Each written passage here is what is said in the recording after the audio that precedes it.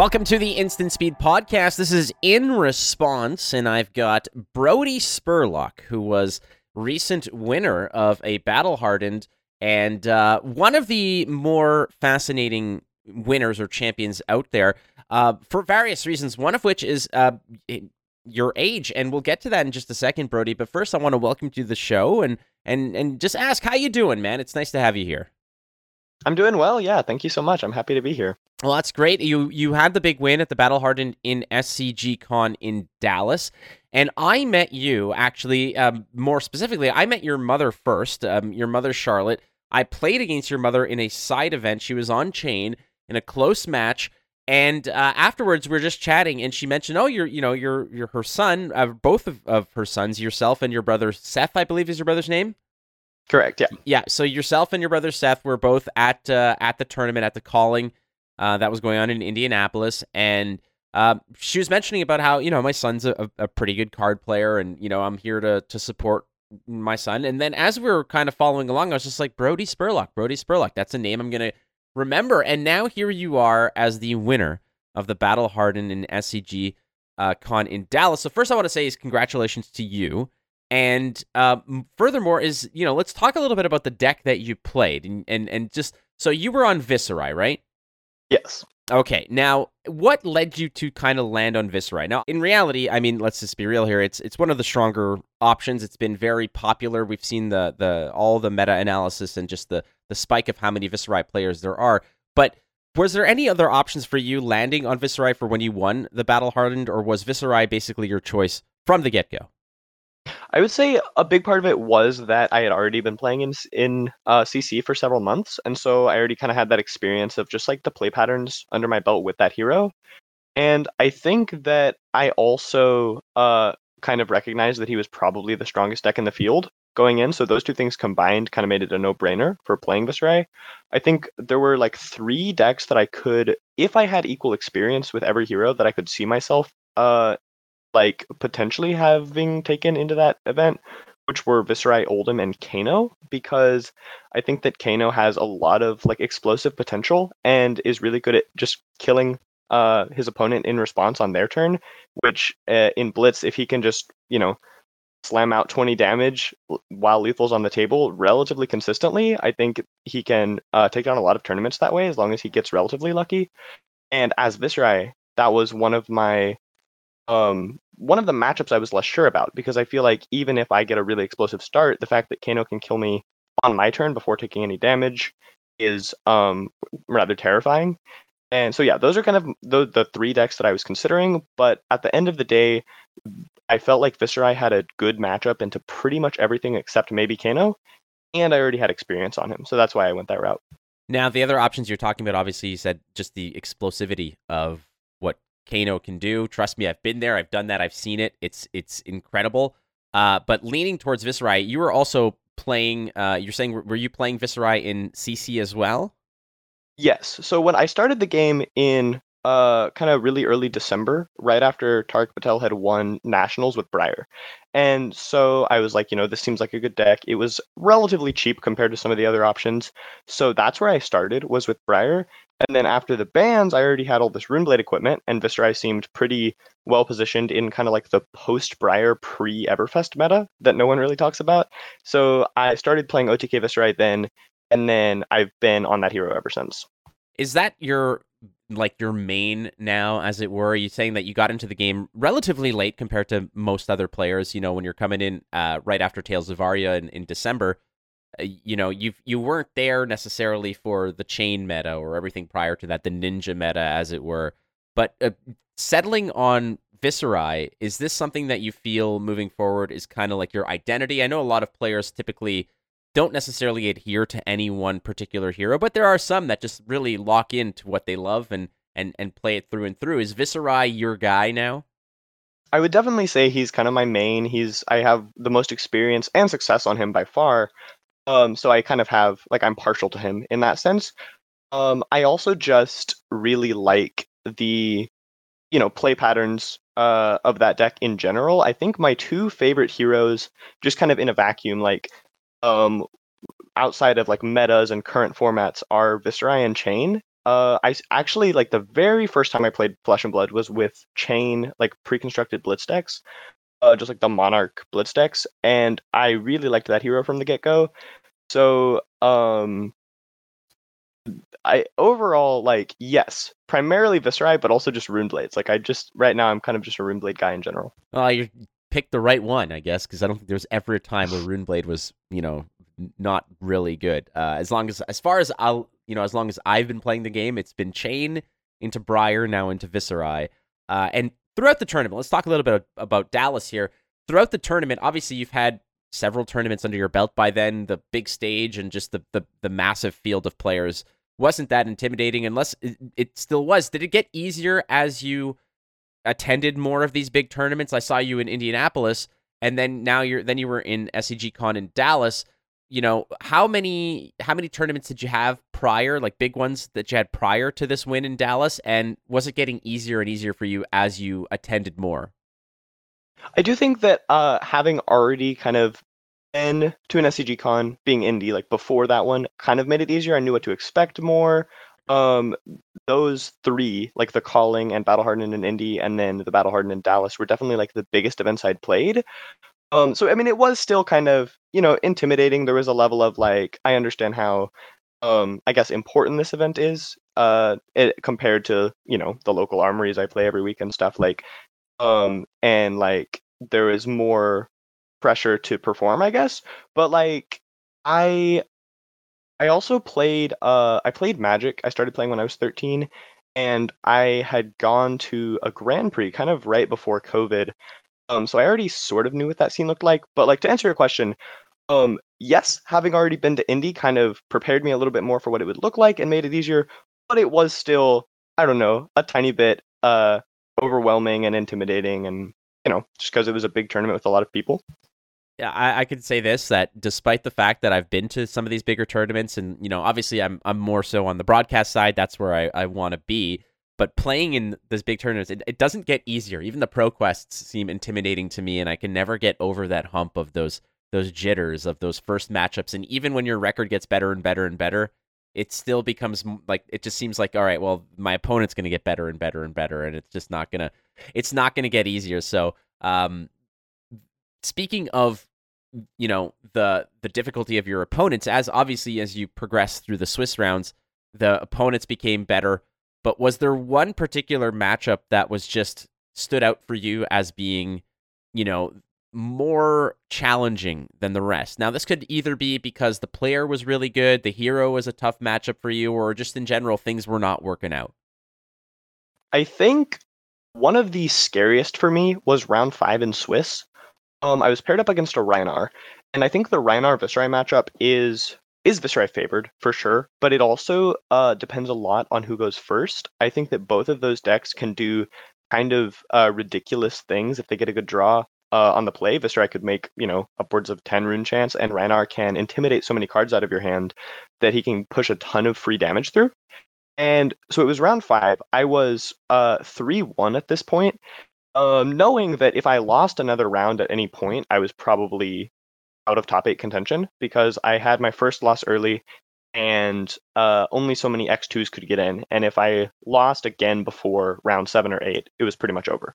So I go second against this Rhinar. And on turn 1, they had Bloodrush Bellow discarding a 6. So Rhinar intimidated. I was down to 3 cards. And then it was like Claw into Swing Big for a total threatening 20 total damage. So I blocked with 3 cards and Bloodsheet Skeleton and still went down to 10. That was terrifying. Well, I mean, that's the worst part, is like you mentioned, all those intimidations just means that you're either not blocking with the card that you might want to, or it's just a free pass, right? It's just easy street, straight away, right to face, and there's nothing you can do. How did you recover from that? Obviously, eating the 10 damage and donating 3 cards, momentum is now in Rhinar's favor. How did you bounce back? So it was the very first turn of the game. So I got to redraw and I got to put on my own pressure, but I was 10 life behind. So at first I was when I got my first turn of that game, I was kind of struggling with like trying to stay in a good mindset and not like already accept defeat because I was so far behind. so that alone was kind of like the psychological game. I was trying all day to just kind of like focus on my lines and focus on like, make the best play here. I'm playing the game because I love playing the game, and then if, I get a little bit lucky and things work out, I'll move on. So that was kind of the first hurdle, is just um not already feeling defeated. But I think I basically just kind of played as carefully as possible, trying to pressure Reinar, and I think if he had had like another Blood Rush Bellow turn, there probably would have been no way that I won the game.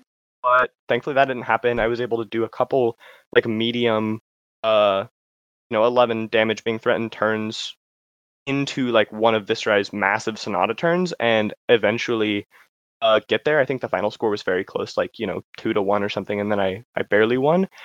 But the biggest like thing that I remember being hard about that matchup was more the mental game than actually the lines. Because I mean, I just played out my best hand every turn and eventually was able to get tempo back. But it was hard to not be feel very defeated after that turn 0 from Reinar. Oh, I was gonna say, I mean, part of it is just how do you not feel, no pun intended, but intimidated by the fact that you're starting the game at half of your opponent's health. Like they just got a free ride to crush you for that much, and even if it's turn 0 and you can draw back up, you're already starting at a disadvantage, and you may get momentum back, but it's going to be an uphill battle. Do you have any tips or tricks or things that you rely on to stay poised and stay focused and not let those kinds of turns tilt you, where you can remain on track? Because I can say, I mean, it took a lot of experience, it took a lot of practice, it took a lot of mentorship from other people, wherein when I'm playing competitively, not to get discouraged when something like that happens. And a lot of people will fall into that trap, and it'll then influence the rest of that game and perhaps future games to come when you're kind of dwelling on that. Do you have any strategies that you lean on to make sure that those kinds of bad scenarios don't influence future turns and future moves that you have? That's something that I'm still like really trying to work on and put effort into, and I by no means claim to be like perfect at it, but it is something that even before entering the Battle Harden, I was trying to consciously like be aware of and approach from a good mindset. Because when in the Calling Indie, I had a round 1 loss, and I think I kind of let that get to me more than I should. Or like, more than was healthy. I probably let it affect my play a little bit in future rounds. Like, wow, it's like I'm already, starting off at a disadvantage. Losing round 1 doesn't feel good. And if I had just kind of focused on the game and not focused on like, oh, here's how I'm doing in the tournament, this probably, like, I probably can't top 8, I probably whatever. I think by like kind of letting those negative thoughts float around your brain while you're trying to play, it really does like mess with your ability to just focus and like find the best line. So I mean, it's really just anytime I'm feeling super high pressure, like I need, like, if I win this game, it's a PTI, or if I win this game, it's a gold foiler. Like what, anytime I start putting a lot of pressure on myself mentally, I try to just kind of revert back to that like state of, I really like playing this card game. I'm playing this card game because it's fun, and like, Yeah. here's this matchup, it's interesting, here are these lines, and then just like really try to like go back into like focusing on the game itself and forgetting about the tournament that I'm playing, I guess.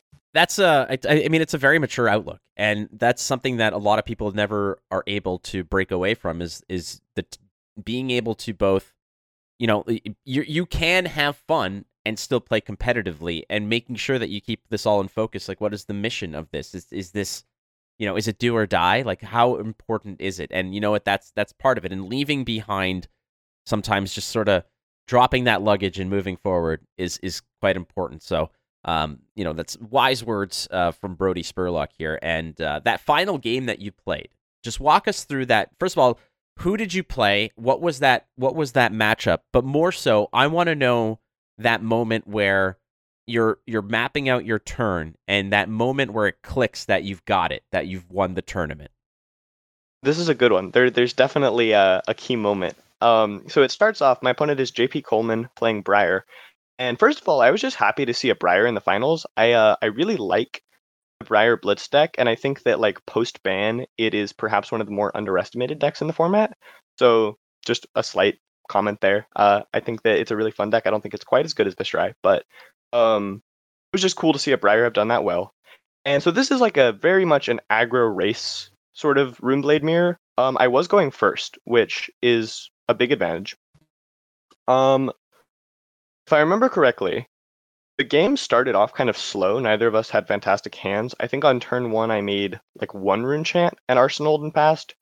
Briar's turn was, I think they had a hand of like all or mostly blues. They played Force of Nature and then attacked for like 5 or 6 or something with a blue burgeoning, I think it was.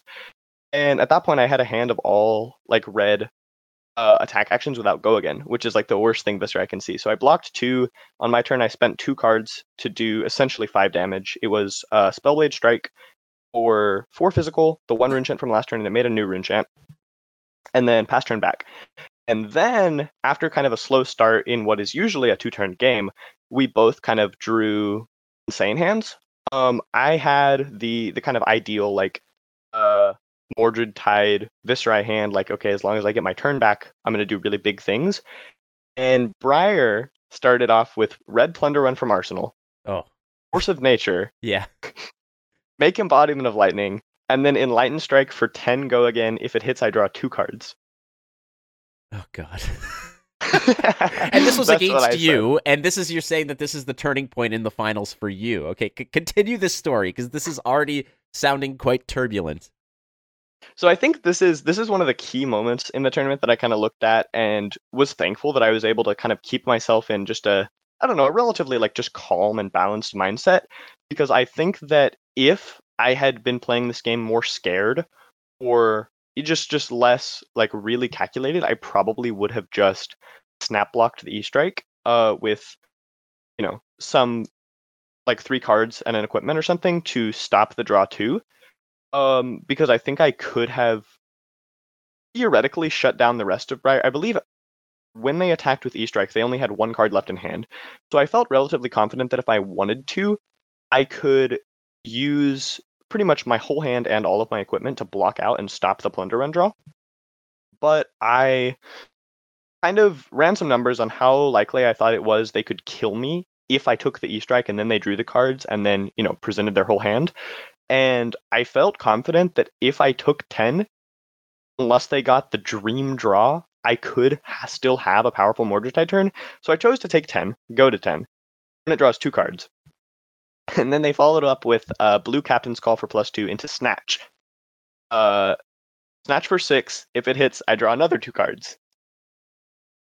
Okay. So and they still had, I guess I'm assuming they were running Snapdragons? Yes, they still had snaps active. Okay. They're like available, yes.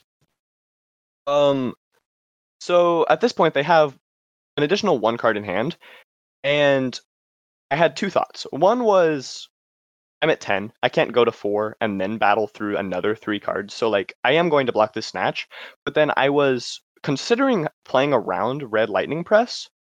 Because I think if the final card in their hand had been Red Lightning Press, it's possible I would have lost this game or been incredibly far behind, because the draw 2 off of Lightning Press would have been terrifying. I decided not to play around it entirely. I just blocked 7 with a Meet and Greet from hand and then like 2 equipment. And if they had Lightning Pressed, I would have taken 2 damage and they would have drawn 2 cards. Thankfully, that was not the card. They did end up still flipping Snapdragon and pitching their last card to go 2-2 with the weapon. So at this point, I'm at 6, Briar's at 15, and we go to my turn, where I have a Swarming Gloomveil in Arsenal. I believe my hand is Mordred Tide, another Swarming Gloomveil, and a Revel in Runeblood. All right. So, okay. This is kind of the key turn, where I first play Mordred Tide, because that's what Viscerai does. You just play Mordred Tide first, then think. Mostly joking. But I had 1 Rune Chant already in play, and I had made 0 this turn, so I decided to go ahead and pop Vexing Quill hand to put me to 4 chance, and then attack with Gloomveil. And the only reason for popping Vexing was so that the Swarming Gloomveil hit effect would be active, and if my Briar opponent took any damage from Gloomveil, assuming they also took the Rune Chants, they would be at 10 life or lower, which means that Revel in Runeblood plus Rosetta Thorn would be enough arcane to kill them. So that was kind of like the critical point where I'm over here like trying to not show any facial expressions, but kind of like my heart pounding. Like I know that if this card hits, I have a guaranteed win. And it gets better. So Briar's at 15. So he reaches for his life pad and goes down to 11, taking the 4 rune chance. And then he reaches for the life pad again, and I reach for mine, like he's about to just take the 4 and go to 7. And then he pauses. He puts his pencil back down, and then he stares at the card for like 2 minutes, which is just perfectly reasonable. It's a hard decision, but like I'm over here just knowing that if it hits, I win the game. So just trying to regulate my, excitement and beating heart. Poker face times 1,000 right there, right? Yeah. It's kind of hard, but yeah, I maintained my best poker face. And then as it turned out, I think he based on how he reacted later in the turn, I definitely think he knew that if he took the damage and I had Rebel, he was going to lose the game. But he made probably just like, a reasonable like calculated risk assessment and decided to take the 4, hoping that the rest of my hand would, only be a Rosetta Thorn and maybe I would Arsenal or something. Right. Because he probably had a big turn coming back, but he did go to 7. And then as soon as I put Rebel and Runeblood on the table, he conceded. And that was how it ended. Holy Moses. Like, it just, first of all, it all comes back to the fact that you had the steadfast poise to just stare down that 10 spot of the E-Strike with the 2-card draw chaser on it and just say, sure. Send me the bill. Like, let's dance. And then, basically being presented with another awful choice to make, but ultimately making the correct choices and just making sure that you kept that poise and you made sure that you didn't, like, it's such a psychological game at the same time where it's not just about making proper decisions, but it's also about not feeding your opponent any information that they might be able to pick up on. And, I mean, great game. Like, it's like you mentioned, it's a 2-turn game in these cases, and ultimately it could have gone either way. But you made the correct decisions. You played around what you should play around, or you called the bluffs as they were, and that was awesome. So again, congratulations to you. And one of the major elements that, I mean, obviously, like I've spoken to you multiple times. We've corresponded through email. We've spoken a bunch actually, and to me, it means nothing, but to some, it's a factor. And I want to talk to you about your age, because in reality, you are much younger than many of the field out there. And trust me, all I need to do is look at the demographics of who listens to my podcast. It is heavily skewed to the 30 plus range, the 25 years and up, the 30 plus range. Not to say that, this is a game only for older. Well, I say older. I mean, I'm 36. I consider myself young, and so you are clearly much younger. But for yourself, was this ever a factor in terms of, your success? Because obviously you're probably in school. You've got your own life that you have to deal with. You have your own challenges. Was it ever an intimidating factor when you got into competitive card gaming, when you go out there and a lot of the field are much older than you? It has affected me. Like when I was 12 or 13 playing Star Wars cards, when I was like 14 or 15 was when I first played in a tournament, and I was there with people that were 15, 20 years older than I was, and I felt intimidated. I didn't want to ask the right questions. I didn't want to, challenge anything or concede anything to any, I was more inclined to just let things happen. But yourself as somebody, so you're 16, I believe, or turning 16? I am 16, yeah. You're 16. So, talk to us a little bit about how age factors into this in terms of how you play, because clearly you're a world-class player. That's not what's in doubt. But the challenges that you face being 16 versus those who, this might be their entire life. I definitely think there's kind of a 2-part answer to this. One is just, yes, I am in school and I have responsibilities that a 16-year-old has, but also like all the adult players have a job that they go to and they have adult responsibilities. And, but like it does kind of affect, I guess, like my relationship with the game outside of actually playing it, like being able to get to tournaments and like, I whole number of factors, and it's all leading up to I could not do any of this without my mom. And I know you're going to talk to her next, but basically just a massive, enormous thank you to her for like supporting me in playing card games and trying to be competitive with it and allowing me to travel for it and all these things. Um, I'm just so endlessly appreciative of her because as a 16-year-old, I think without her support, there's no way I'd be able to do this. And so, I'm enormously grateful. And then the second part of the answer is kind of like within the game, playing against adults. I don't think it's not so much intimidating necessarily as kind of like you said, like I feel like sometimes like these people are older than me, they have more life experience, and so I don't want like I feel a level of just kind of uh like like respect, and like I don't want to like question things necessarily as much, or like um like I'm also playing this game. I also like I have my own kind of opinions and thoughts and everything, but like part of it is like me being a child, it feels like um I don't know, I tend to just like prefer and like respect the opinions of people who are older than me because uh they've got more experience and everything. And so I like, which is all basically all that to say, like it's just kind of it's an interesting dynamic. I really like talking to people and like making friends within the Flesh and Blood community, but then it's also like I just like it's like a tiny bit of like, huh, you're all older than me. I feel a little bit like um I don't know what the word is, but kind of just like It like I get what you're saying. It's because at the same time there's certain connections that you might not be able to make. You don't have the same experiences as everyone else does. Whereas, you know, you show up to a tournament and some people might be complaining about the fact that they had to convince their wife or their girlfriend to be able to play in a tournament, right? Whereas for yourself, it might be a different, challenge that you have. So it's hard sometimes to connect with people on that similar level.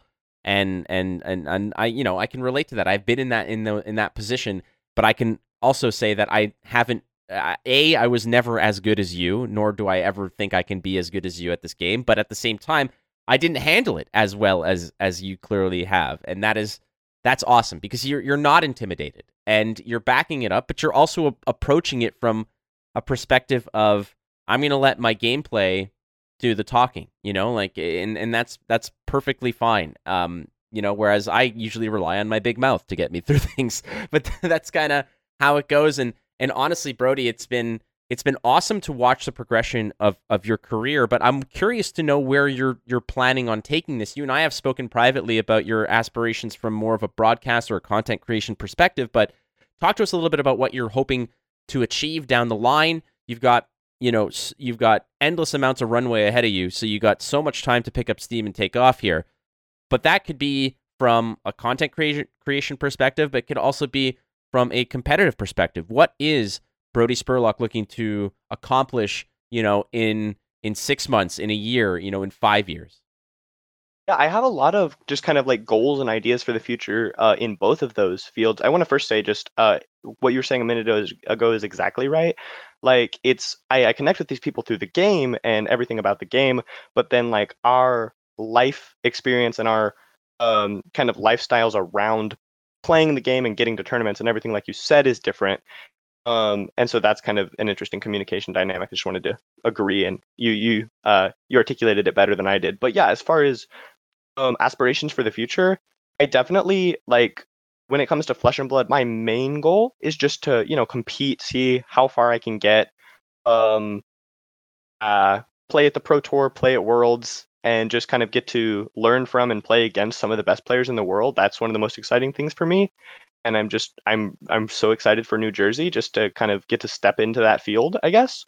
But then as far as content creation and that whole area, I don't have super specific plans yet, but I do know at some point I would love to write articles and or make videos just about strategic content, deck guides, metagames. I specifically love just writing in general, and I think that I would have a great time just kind of expressing my ideas and like, whatever knowledge I've collected about gameplay and decks in Flesh and Blood, kind of putting that into article form and connecting with an audience in some way.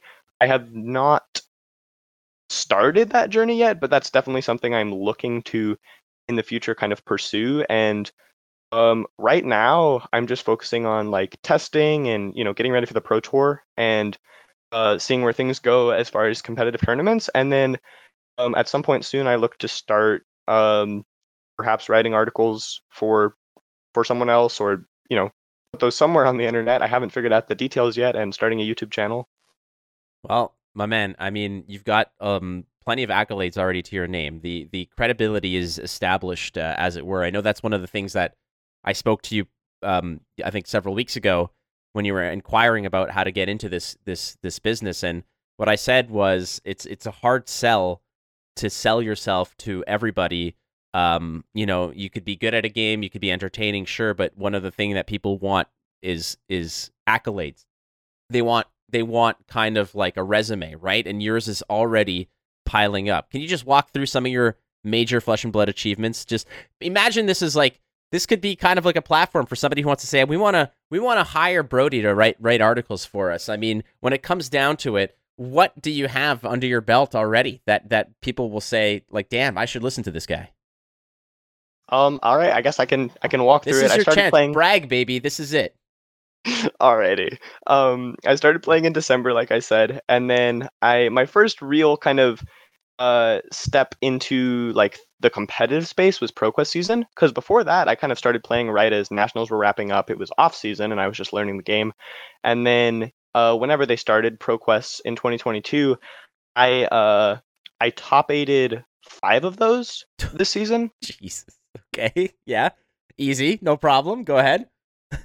I was playing Viscera at all of them. I believe I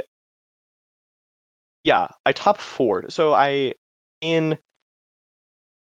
actually believe out of my 5 top 8s, 3 of them were a loss in the semifinals to Prism specifically, which it was just kind of funny. I kept losing these games to Prism exactly in the semifinals, so it became this like curse, like don't play Prism in the semifinals.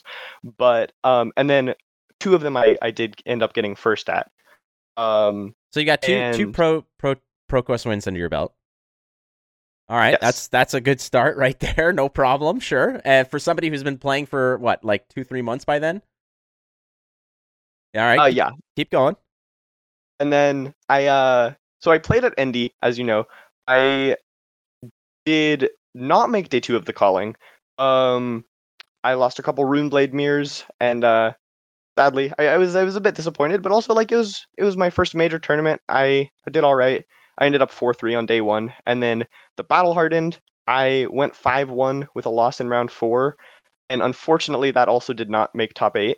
So Indy was a fantastic experience. I really enjoyed it. I got to meet you. I got to meet a lot of other great people. I do not have anything fancy to post on my resume, I suppose, from that weekend, but I certainly don't regret it at all. Trust me, just in general, that just being there and going 5-1 at the Battle Hardened that was running alongside the calling is, I mean, it's a tough go. You went 5-1 and you got bounced. You lost in round 4, and that wasn't good enough for a top 8. I mean, it was losing the last round or you're out. That was basically it. So it was tough to swallow in that regard. But my man, your career is already on a rocket ship here. You've been playing for 4 months, maybe 5 or so, and here you are already just piling up the ProQuest wins. You're going to be on the Pro Tour in New Jersey. I'm going to see you in a few weeks, which is going to be awesome again. Brody, I to quote Sheev Palpatine, we will be following your career with great interest, my friend. So congratulations big time, my man. And if there's anything you want to say before, because I wanted to speak a little bit to your mother, Charlotte, as well, because I met her in Indianapolis also. But before we say goodbye to Brody, anything else you want to slide in here? I mean, you're a hot commodity. You're like a free agent right now. You're basically like, the draft's coming up, baby. So this is where you kind of you can drop some extra wisdom to get everybody sold on Brody Spurlock. I just want to say thank you so much for having me. I am interested in if anyone wants to reach me at Brody Spurlock on Twitter. I just set up Twitter the other day. Or for any sort of like potential article writing inquiries, something like that. I am interested in getting that started. I was also going to say the one other thing I didn't mention previously. I did actually take home a skirmish win as well the weekend before the battle hardened. Just wanted to, didn't get there. Toss it I was in there. listing the things. When you have so many wins under your belt, sometimes you just forget something. Like they fall out of your pocket. You got so many, you know. But yeah, no, I think I am definitely excited for the future, and I'm looking forward to seeing everyone in Jersey. But yeah, just thanks for having me on, and it's my pleasure. It's my pleasure, sincerely, ladies and gentlemen. Brody Spurlock. Easily another 30 years of Brody Spurlock dominance is what I'm calling. So that's what we're gonna have here. Brody's gonna be my age, and he's gonna have like 18 world championships under his belt by then. But good to talk to you, my man. Let's get your mom on, and we'll wrap it up. But my dude, it was awesome to talk to you, brother. Anytime you need anything, just shoot me an email, shoot me a DM, do whatever. I'm your guy. I'll help you out wherever I can. Yeah, I really appreciate it. No worries, dude. No worries, dude. Hi. Hey, Charlotte. It's nice to see you again. How you doing? I'm doing great. It's good to see you too. Awesome. Well, listen, I appreciate you taking the time. It really does mean a lot to me because there's a lot of people who are very, very encouraged by Brody's success. And what I always mention whenever someone brings his name up to me is I say, there's an excellent support system behind him. And I got to meet that support system. So I wanted to make sure that people were aware of just how important that support system is. So I'm so happy that you're here. Charlotte Spurlock, Brody's mother, but more than that, somebody whom I got to play against in Indianapolis in one of the side events, who was playing Chain, which already scared the living daylights out of me because Chain is terrifying. But Charlotte, welcome, and thank you so much for taking the time. Honestly, this means the world to me. Thank you. I'm happy to be here. So the first thing I want to ask about, before we get to your own gameplay and your own involvement in Flesh and Blood, specifically in regards to Brody, I want to know how you got involved with Flesh and Blood specifically. And most people would assume that it was Brody who maybe, roped you into it, but that might not be the case. Maybe you're a card player, by yourself here. But just maybe talk to us a little bit about how you got involved with Flesh and Blood. Okay, well, it was Brody, but I have 3 boys, and so they've all played Magic the Gathering, and they tried to get me to play that, and it just never really clicked for me.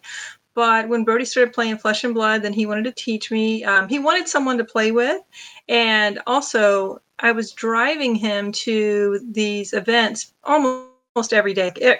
Anytime he could go to an event, he wanted to go. So I just thought, instead of sitting there doing nothing, I may as well play the game. But yeah, it was definitely Brody that pulled me in. But I just when he taught me how to play the game, I really liked it. It clicked for me. So I think it's a lot of fun. It's definitely a lot of fun, and what's amazing and like I mentioned, one thing that people need to understand is that I have been there, and the general demographic, the dominating demographic of those who play this game typically are of an 25 or plus. It seems to be quite common, and in which case, when you're 25 and up, usually you're living on your own. You've got everything sort of set out. You've got your own means of transportation. Everything is fine. But I know the trials and tribulations of relying on people to get me to various different card shops and events and whatnot. And I owe a lot to my own mother, my father, and my sister for bringing me to these places and allowing me to explore and enjoy this.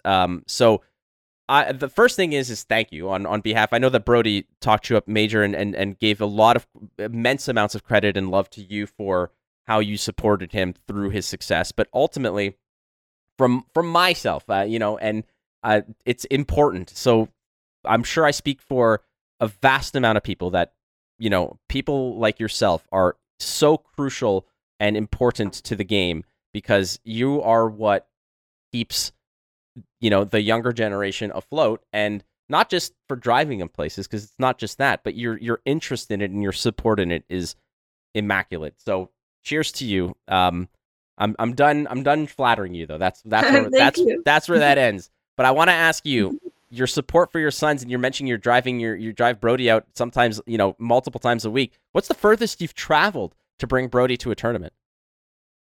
Well, so far, I think Indianapolis was the furthest I've traveled, but we are scheduled to go to New Jersey. So we live in Texas, and he's trying to talk me into France. I haven't made a decision about that yet, but he's working on me. I'm researching. I'm not sure if we'll do that, but it's possible. See how many tours I can get him to do. I was gonna say, how many like lawn mowing sessions is that? Like that is quite the trek. Taking out the trash at, let's say, like, $2 a pop. How much is a flight? Yeah, that's one hell of a favor to ask. But I mean, Brody has clearly demonstrated not just the poise and the maturity and the drive, but also the skill set, and it's resulted in significant success. So, when did you, Brody was talking about having this as a career. I myself do card gaming as a career from a broadcast perspective. It's hardly an easy or straightforward or lucrative career in any means, but I got support from my family when I decided to do this. I essentially left what was considered kind of like the quote-unquote family business to go pursue this on my own, and it was met with just nothing but positive support. Do you see that in Brody as well? When he kind of started winning tournaments or whatnot, did it click in your mind that this is something from a career perspective that perhaps he can pursue and pursue fruitfully? Yeah, possibly. I mean, when he asked me, I guess it was late last year, if he could try to play this game professionally, I was like, oh, sure, go ahead. Like I was just thinking, whatever, you can try anything you want, honey. And then when he actually started like winning, I was like, oh, I might be in trouble here. But no, I mean, I think that's great. I've tried to raise my kids to follow their passions, and we're kind of entrepreneurish, especially Brody. I mean, he kind of came out with a suit on and ready to go. He's very driven. And so, yeah, I can see whatever he's passionate about. I can see him making a career out of it, because it's just kind of what he does. And that's one of the reasons that we homeschool, so that we can have that flexibility.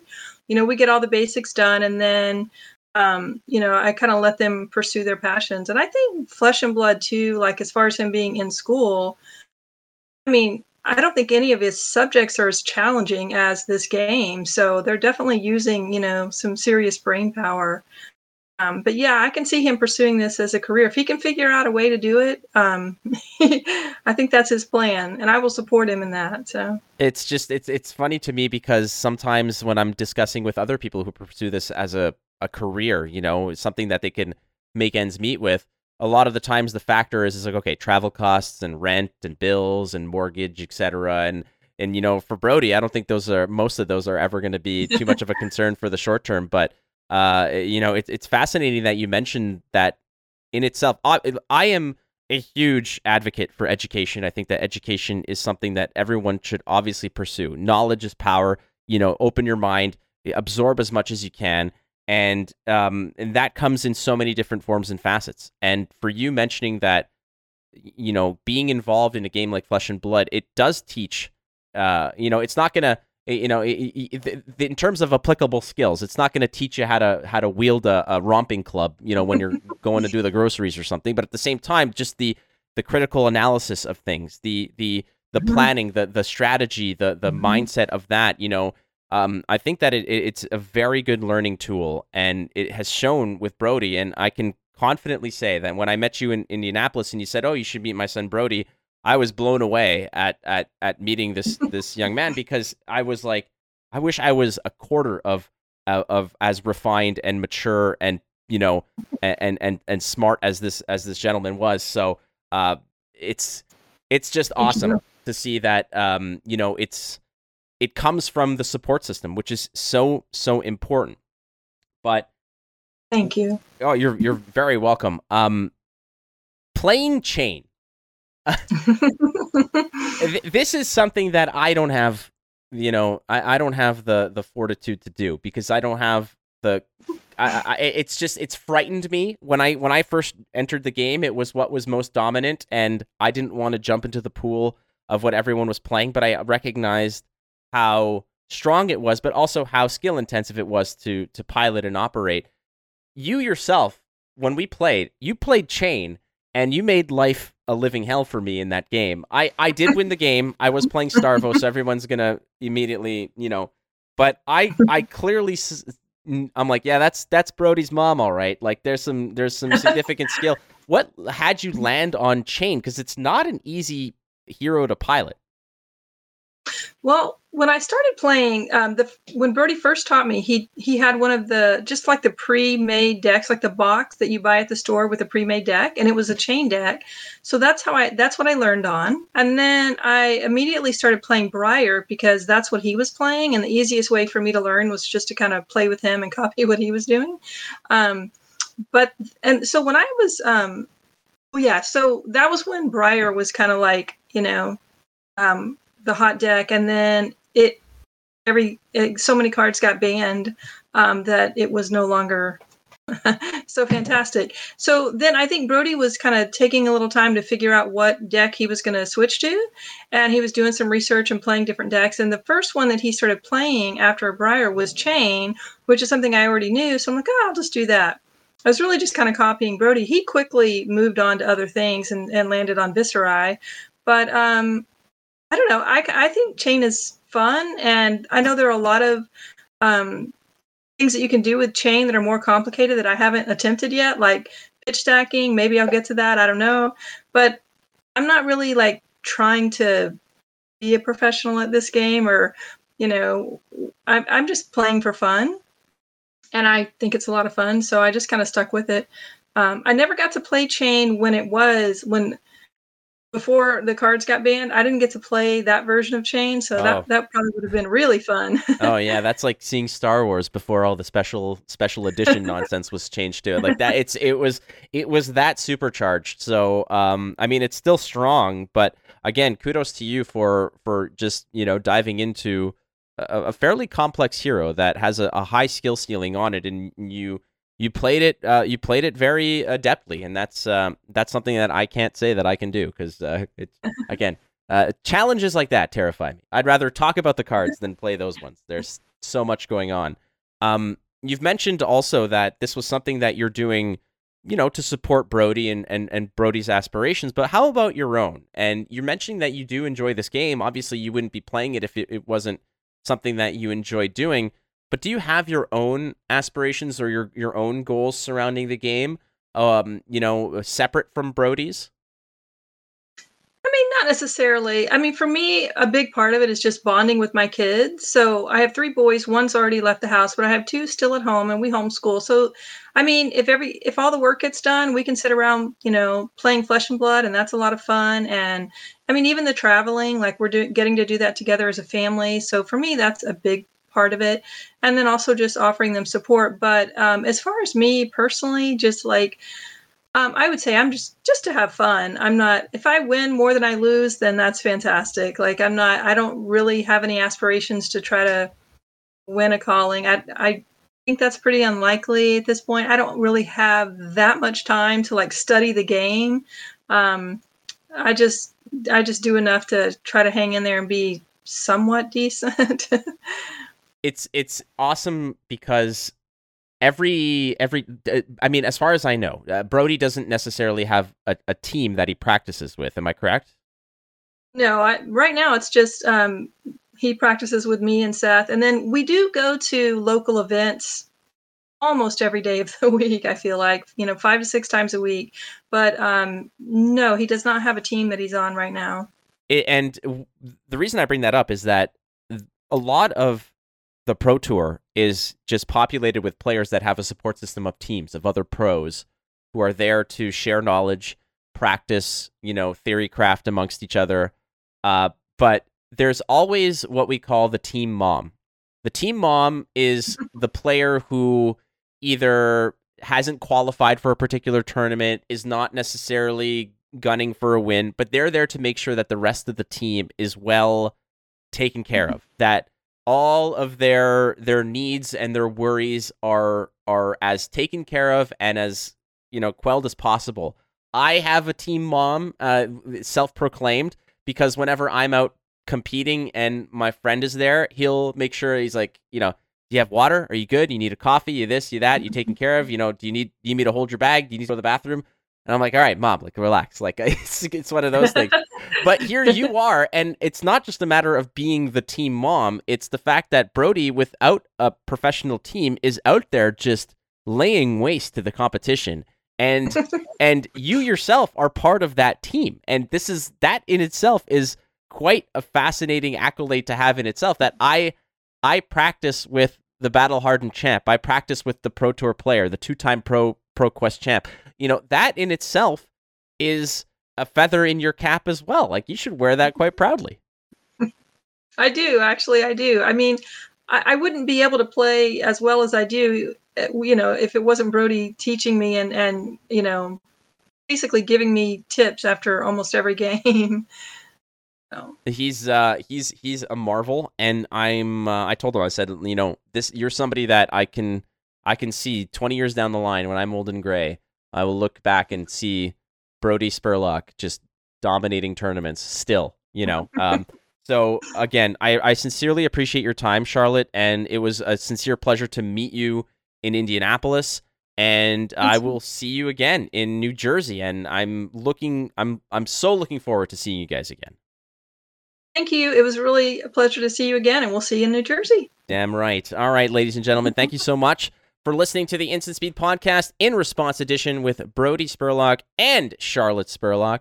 We'll catch you next week on Instant Speed.